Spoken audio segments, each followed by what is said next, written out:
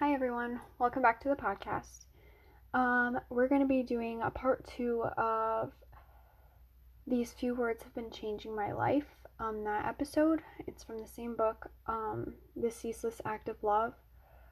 And I'm just going to be reading from a couple chapters out of the book because they've been actually the words are still changing my life.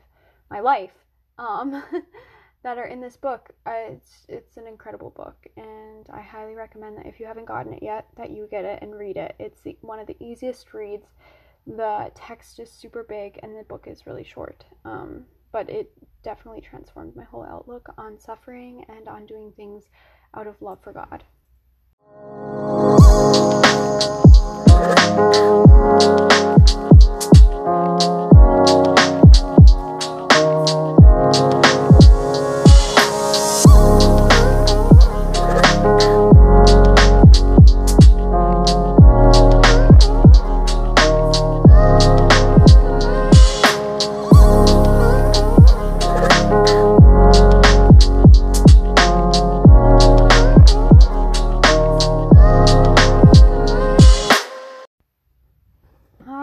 So I think the last episode was on mental health and therapy. If you haven't listened to it yet, go ahead and listen to it if you want. It's literally me rambling on about therapy and stuff like that. But I hope you all had a really good Easter. My Easter, what did I do? I had dinner at my parents' house, and my sister and my brother-in-law came up, as well as their friend, who came to visit, and it was such a relaxing and chill Easter. I was so grateful for it. It was actually like maybe one of the better Easters that my family's had.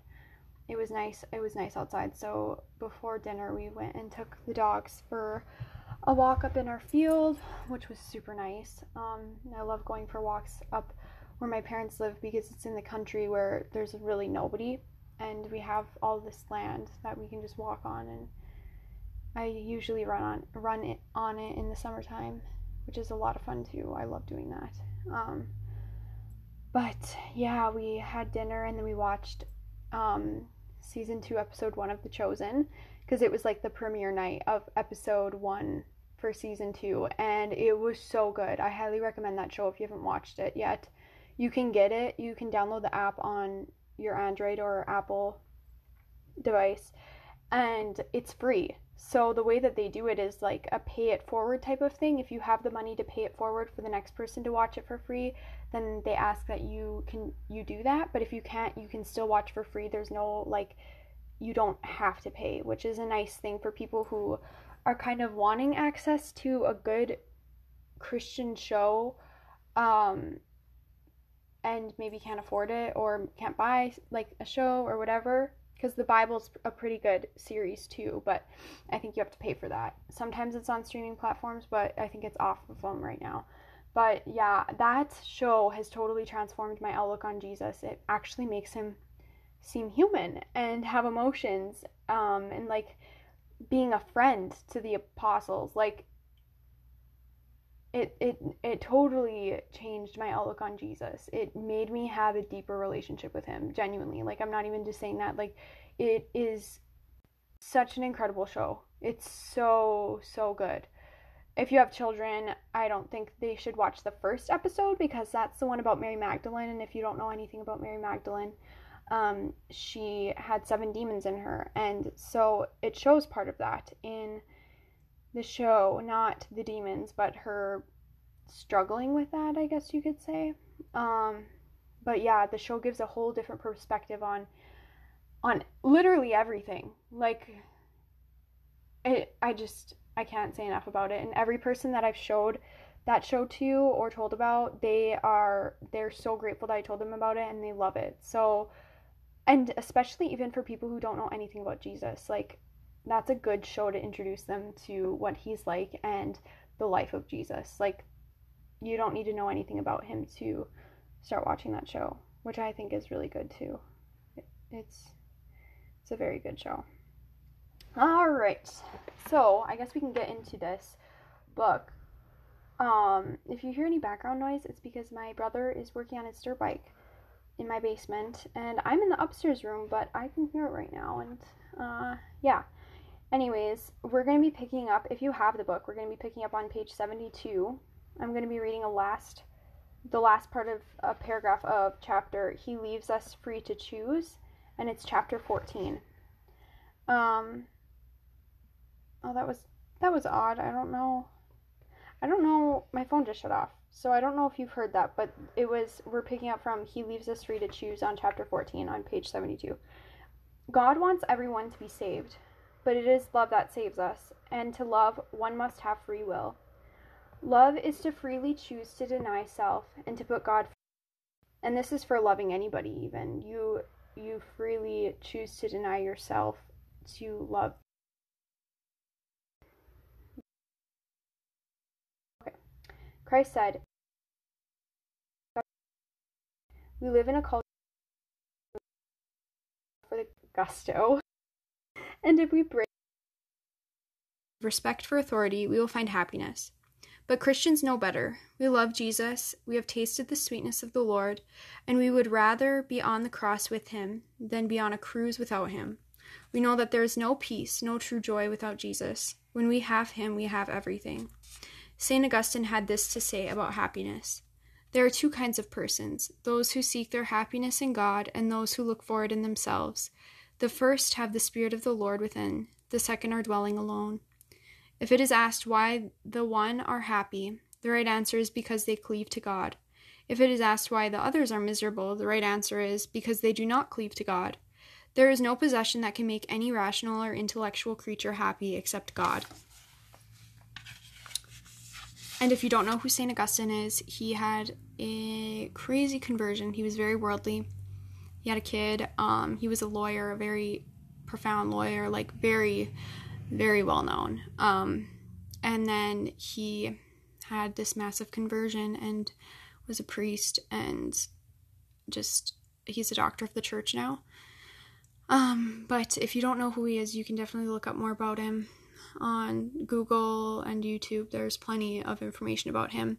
A good book to read by him is about him, but by him, I guess, is the Confessions of St. Augustine. Very complex, but very good.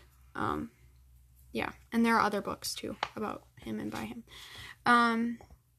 Okay, now we're picking up on chapter 15. Prudence needed. Jesus is saying that a ceaseless act of love consists not just in making acts of love to him through prayer, but it also must include acts of love to our neighbor. Our service can be an act of love when we see not the person or persons we are serving, but see Jesus and do all for love of Jesus. Whether we have a particular fondness for those we serve or not, whether we are performing a service we enjoy or not, is of no importance. In fact, good acts that go against our nature but done for love of God are more meritorious. Sorry guys, I totally murdered that word. This is an act of love that no matter who it is we are asked to serve or what it is we are asked to do, sin excluded, we do it willingly with love for Jesus, with a sweet smile. Jesus said to say a resolute yes to all, but of course that is not a blanket statement, true in all circumstances. He clarifies that we say yes unless it interferes with our duties or go against charity. For example, a wife and mother should not neglect her family responsibilities or go against her husband's wishes by assenting to requests to help others with the reasoning, Jesus said to say yes to all.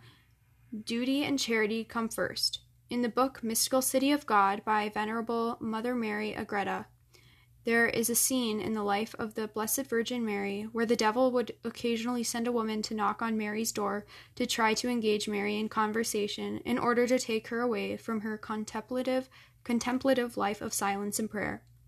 Mary's seat of wisdom would politely greet her, politely dismiss her, and return to her prayer and duties. Chapter 16. A Test of Love. Like the angels, we must have a test. The fallen angels' sin was pride and disobedience.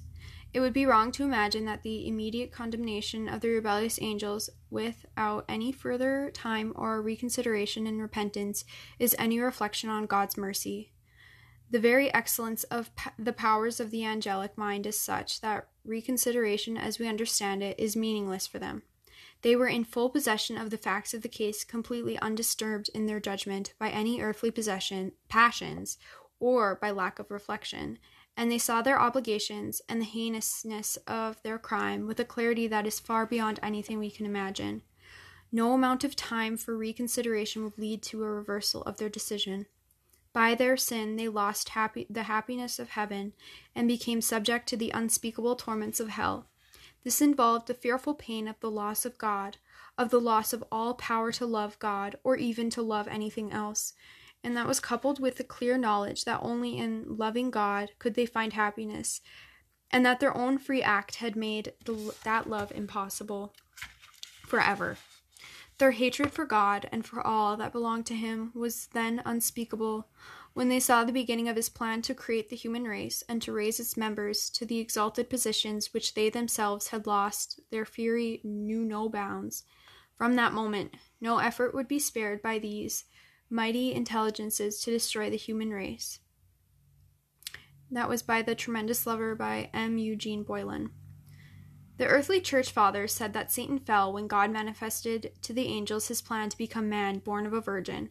Satan and those who followed him were too proud to serve God, looking like a species beneath him in dignity, not nearly as magnificent a creature as an angel. A human being is composed of body and spirit, slow to understand and inclined to do evil. Some of the angels would not bow down to and adore God, looking like a mere man. St. Michael and the others, even with their great intelligence, did not understand completely this great mystery of the Incarnation, but they humbly fell to their knees and worshipped the God-man. This was the test of the angels. Many failed due to their pride. The price of that sin was that they were cast into hell for all eternity. Now they bear great hatred for God and man. This hatred drives them to get as many of us to hell as they can. Our test is similar to that of the angels. At the Last Supper, Christ took bread and said, "This is my body." He took wine and said, "This is my blood." Ever since then, God dwells among us under the appearance of bread, a species far beneath us, bread, an inanimate object. He looks like a piece of bread.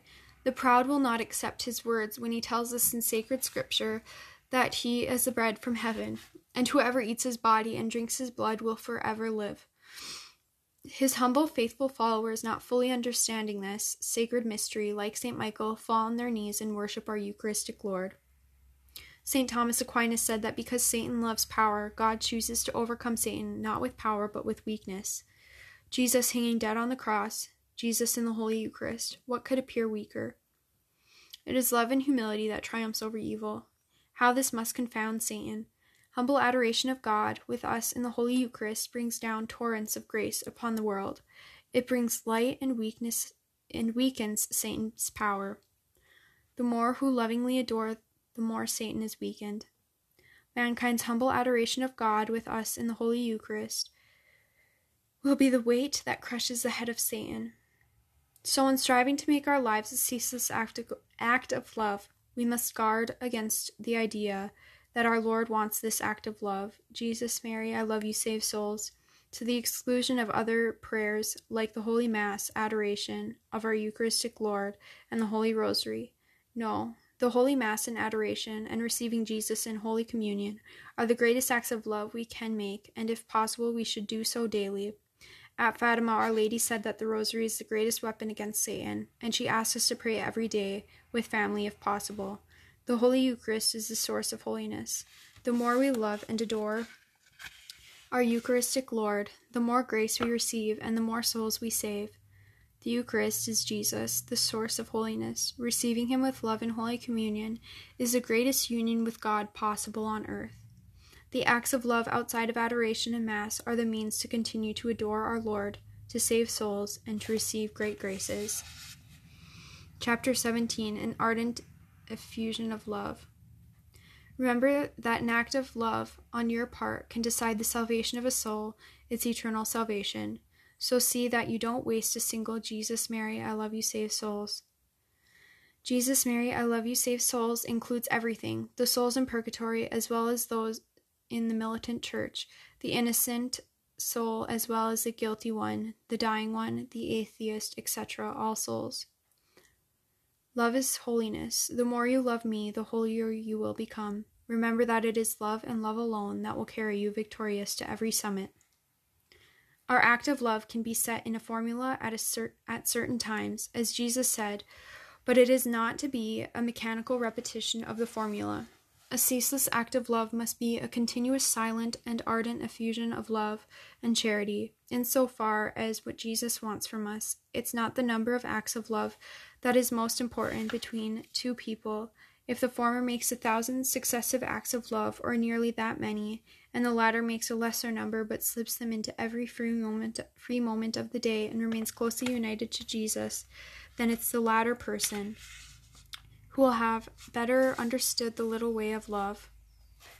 The storm clouds are gathering. It is getting very dark and imminent. Chastisements loom over us. Why would a loving God send chastisements? Because he is merciful. In Noah's days, during the time of the great flood, there was so much darkness in the world also. If God had not sent the flood, the sin would have continued, and so many souls would have been lost for eternity. But because of the flood, many cried out to God before they died and were saved. God's love for us impels him to do whatever is necessary to save our souls. He is a good, merciful Father who longs for our love. He longs for us to spend eternity with him in unimaginable bliss. After all, he paid a terrible price for our salvation, the blood of his only begotten Son. We are given a lifetime during which each of us will either add to the light or we will add to the darkness. Each thought, each word, and each action will either make this world more like heaven or more like hell.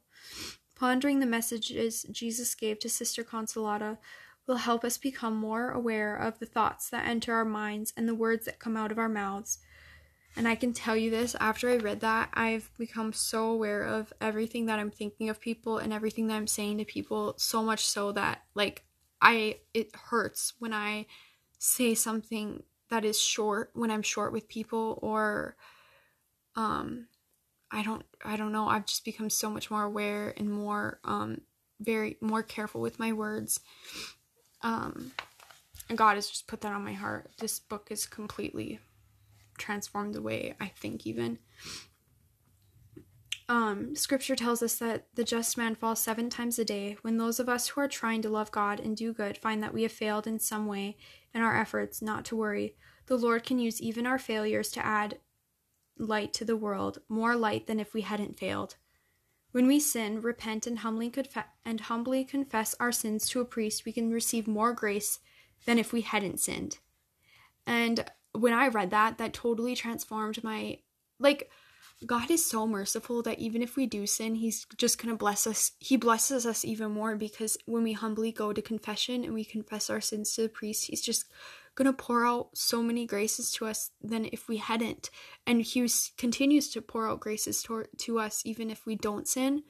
But it's so beautiful that when we do, there's just so many graces that are poured out upon us because we choose to be humble and go to confess our sins and repent and try again. In fact, that is one reason he allows us to sin, so that after repenting, we can love him more than if we hadn't sinned at all. And I can totally vouch for that, because that has been happening to me a lot lately, going to confession because I'm sinning and doing things and being a human. And it's totally transformed. My heart is completely different. I'm different. It's more united to Jesus, and I can feel it, and I can tell. He said to Simon as Mary bathed his feet with her tears, "Her many sins are forgiven because she has loved much."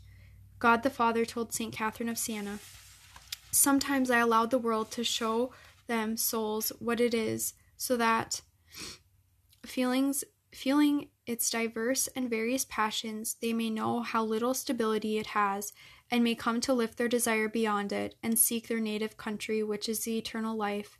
And so I draw them by these and by many other ways, for the eye cannot see, nor the tongue relate, nor the heart think, how many are the roads and ways which I use, through love alone, to lead them back to grace, so that my truth may be fulfilled in them.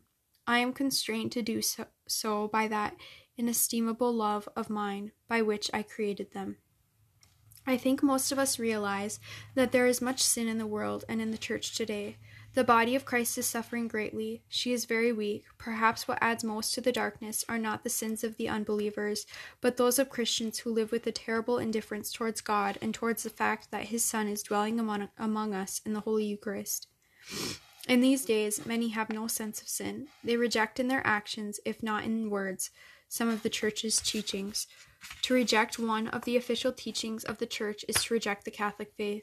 To lose the faith, it is not necessary to believe nothing. It is enough not to believe one sole article.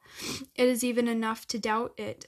Do you hesitate to believe in indulgences or in purgatory? When you would give your life for all the other truths, you would die unfaithful, and you would be martyr only of your own sentiments. St. John of the Cross. Thomas Dubay says this about the Church. Despite the sinfulness of some of her members, she, the Church, remains the home of the saints, the people who embrace her teaching without selectivity and live it to the hilt. They are the beautiful ones who show why the Church is the home of delight, a transforming delight, which is what her mystics are mainly about, our destiny and how to get there. Let us be among those who fulfill the destiny for greatness, for which God created us. He is worthy to be loved above all else. Always remember his infinite love for us that compelled him to endure the greatest agony ever suffered, and to shed every drop of his blood so that we would not have to suffer, but could spend an eternity of unimaginable happiness with him. Our Lord's passion was a short time as measured by movement of the sun, but if we measured as moments of pain are really measured by the intensity of agony, those few hours were longer than the whole duration of the world, for we cannot conceive what our Lord endured in those hours. His body was designed for suffering, and the power of his divinity was used only to avoid the remedy that human weakness would otherwise have found, that of loss of consciousness, and even of life, through sheer pain. No human being ever suffered as our Lord suffered in that physical agony, and the physical agony was a mere drop in the ocean compared with the exquisite agony of his mind and heart. For the heart of the crucified burned with a more intense love of God than the world has ever known, and the Son's heart was torn by the offenses that men offer to his heavenly Father. And in the same heart there was a fire of love for men, of love for each man and for every man. And the lover's heart was torn by the thought of the coldness of those whom he loved and the loss they were incurring by their refusal to love him. On the cross, that love wrings every drop of blood from his divine heart. Truly we must call him this tremendous lover. The other day, one of our sisters said that Jesus tells us to think only of him. He asks only what he himself does for us. For if he forgot us for even an instant, we would fail to exist. Another sister said that he asks us to think only of loving him, as he thinks only of loving us, as he awaits us in the tabernacle to come and love him, to return love for love. Oh, how I thank God for my sisters, what great graces he has given these beautiful young souls. And then I think I'm just going to read one more chapter. And then maybe I'll do another episode on this. Chapter 18. I desire a continuous act of love from one communion to another. It is the Lord. The Holy Mass is the highest form of praise, the perfect prayer. It is perfect because it is an act of God. It is Jesus offering himself to the Father. Even if the music is not great or the sermon is not so interesting, it is still the perfect prayer. It is the offering the Son of God makes of his life to God the Father. Good music and inspiring sermons are good things and can help us lift our hearts to God, but they are not essential to worship. When Jesus went to the temple to worship his Father, he did not do so with the exception of being entertained to hear beautiful music or hear good sermons. He went to worship, and to worship is to cease self-seeking and focus on pleasing the one we come to adore. That should be our incentive when we attend Mass, to unite our lives with Christ and offer our lives with his to our Heavenly Father. If everyone in the congregation would come with that intent and participate fully in the Mass, praying from the heart and joining in the prayers and hymns, the music would be out of this world. That is what Vatican II meant by active participation in the Mass. Everyone present participating with mind and heart. It's all about God. It is time to make a total surrender of love to Him who created us and keeps us in existence. Sadly, too few know the true value of the Mass, and some abandon the faith not because of a sincere search for truth, but to satisfy the senses, to hear beautiful music, make friends, and feel good about themselves. Even worse, some stay home and watch some preacher or devotion on TV or the computer. They don't understand that the Mass is the perfect prayer.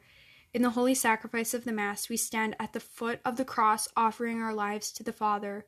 We worship the Lamb who was slain, and then go to the banquet table and receive as food the divine Lamb of God. We receive His sacred, glorified, divinized body and blood. Any worship service outside of the Mass, even with the best music, I've been reading for too long now. I'm going to start slurring and not sounding right. And the best preaching cannot begin to compare with the abundant graces that are given by devoutly attending Holy Mass. The Mass is the perfect prayer. It is an act of God. Mass is the greatest thing that happens on earth. It is essential to our spiritual life and essential to maintain our union with God and be prepared to see the face of God at whatever moment He may call us home. That is why church law requires us to attend Mass every Sunday and all holy days of obligation. To miss Mass without just cause is a mortal sin. I heard someone once describe a person in mortal sin as a walking spiritual skeleton. The word mortal means deadly. Some disregard this law and go to Mass not at all or only occasionally.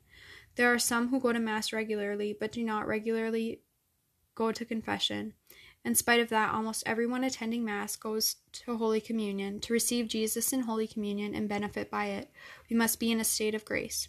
To go to Holy Communion not in the state of grace is to commit another mortal sin. It is a sacrilegious communion, a great evil. Read what St. Cyril, one of the early church fathers, said about it. They who make a sacrilegious communion receive Satan and Jesus Christ into their hearts, Satan that they may let him rule, and Jesus Christ that they may offer him in sacrifice as a victim to Satan. Strong words. It helps us understand why it is a mortal sin to receive Jesus in Holy Communion when we are not in the state of grace. The Knights of Columbus in the summer of 2015 took a poll of Catholics that included a question about the real presence of Jesus in the Holy Eucharist. 64% of the non-practicing Catholics said it is just a symbol. Only 65% of practicing Catholics said the Eucharist is the true presence of Jesus Christ. What a terrible sadness. 35% of practicing Catholics, those who go to Mass and receive our Lord in Holy Communion, either don't know about or reject the Church's teaching on this essential matter, the source and the summit of our faith. The Eucharist is the heart of our faith. It is the heart of God. It is what makes our faith worth living and dying for. Every practicing Catholic should be able to say with all their heart and be ready to prove it with their actions, "My Jesus, I love you above all things.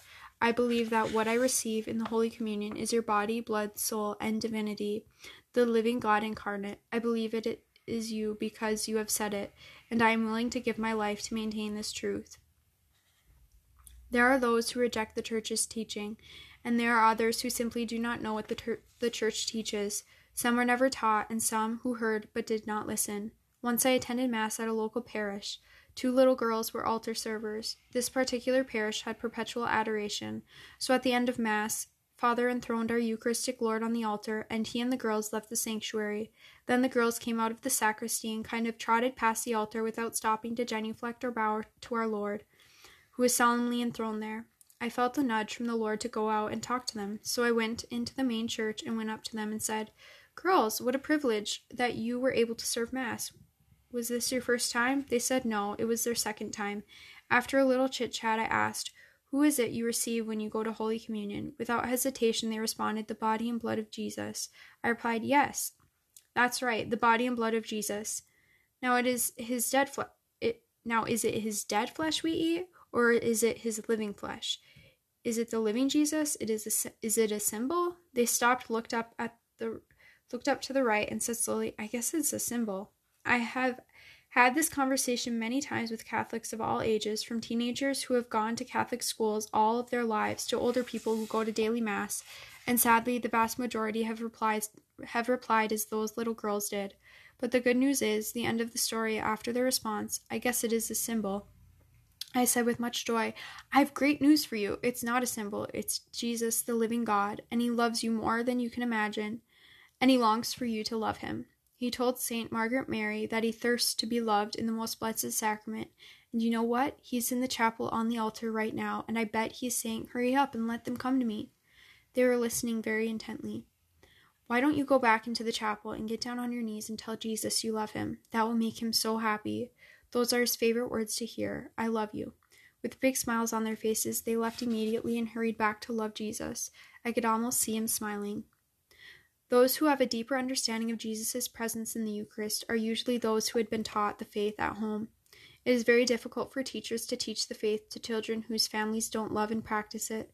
For those children, no matter how many times the teacher presents the truths of the faith to them, they find it almost impossible to integrate it as truth, because actions speak louder than words. Imagine what it's like for children whose parents don't know the faith, don't practice it, and don't communicate by their actions that they love Jesus. When these children do go to church, they see people line up with outstretched hands and receive a white circular piece of bread and walk away as they put this bread into their mouths. In the children's mind, do they subconsciously register statements like, the teacher told us this bread is Jesus and Jesus is God. No one acts like this is God. It can't be true. Nobody talks about it, and they don't even seem to care that God is in that gold box they call a tabernacle. How can it be God if no one talks about him at home and no one is acting like it is God?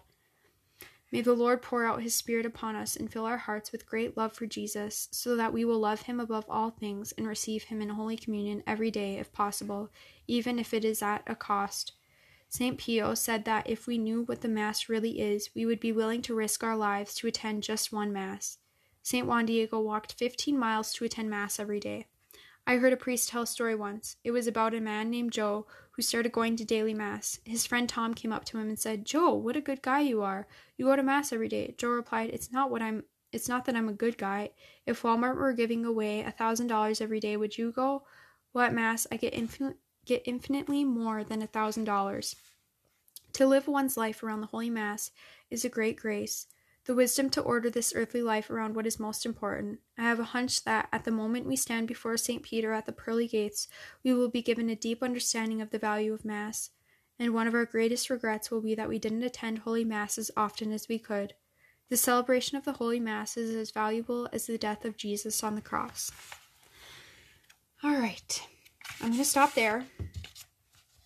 And next week, if I have time to record a podcast episode, I will start reading at chapter 19. If that's what God wants me to do. We'll see what happens. I don't know. I've just been following his promptings. If I feel the desire that he wants me to record a podcast, I will. But if I don't feel that, I'm not going to, because I don't want it to be empty or something that maybe I shouldn't have recorded or wouldn't have as much fruit. I just want to follow God's will for the podcast, so we're just going to follow his promptings for it. I ask that you guys please pray for me, pray for my relationship with my boyfriend, pray for my family, and pray for the church and for Pope Francis and Pope Emeritus Benedict, and pray for our world. And I'll be praying for you guys. I'll be praying for the same intentions as well. And I really hope that God blesses your heart in a special way this week. And I pray that you attend an extra Mass than you usually would if you are able to. And that you are able to go to confession this week as well. Make it an effort, because you can get a plenary indulgence because it's the Divine Mercy Sunday today. And if you follow all the acts of things that you need to do to gain a plenary indulgence, receive communion, go to confession, pray for our Holy Father's intentions, do 30 minutes of meditation. What else is there? I think that's it. If I'm wrong, you can also look up the things that you need to do to gain a plenary indulgence. And if you don't know what that is, look it up. Pretty much it is, you can offer a plenary indulgence up for you or a soul in purgatory. You can't offer it up for anybody who's living. And if you offer it up in a state of grace, which I would pray that if you go to confession, you confess all your sins. But it will completely forgive all of your sins and all of the effects of your sins. So even though we go to confession, we still have the effects of our sins on our soul. For like when we die, say when we die, we're going to see the effects of our sins on our souls and the effect that they had on Jesus. And we're going to want to spend time in purgatory because we won't want to spend time with Jesus, having the effects of our sins on our souls. And there's a better explanation, I'm sure, out there. That was just a very short one, but you're able to offer one up for yourself or for a soul in purgatory. What a gift. You can pretty much get a plenary indulgence every day, I think, if you pray a rosary or something. I don't know. There was something, I don't remember what my mom was saying, but yeah. Anyways, I'm not going to go on any longer. I hope you guys have a great week or whenever you're listening to this, and I hope that God blesses you in a special way.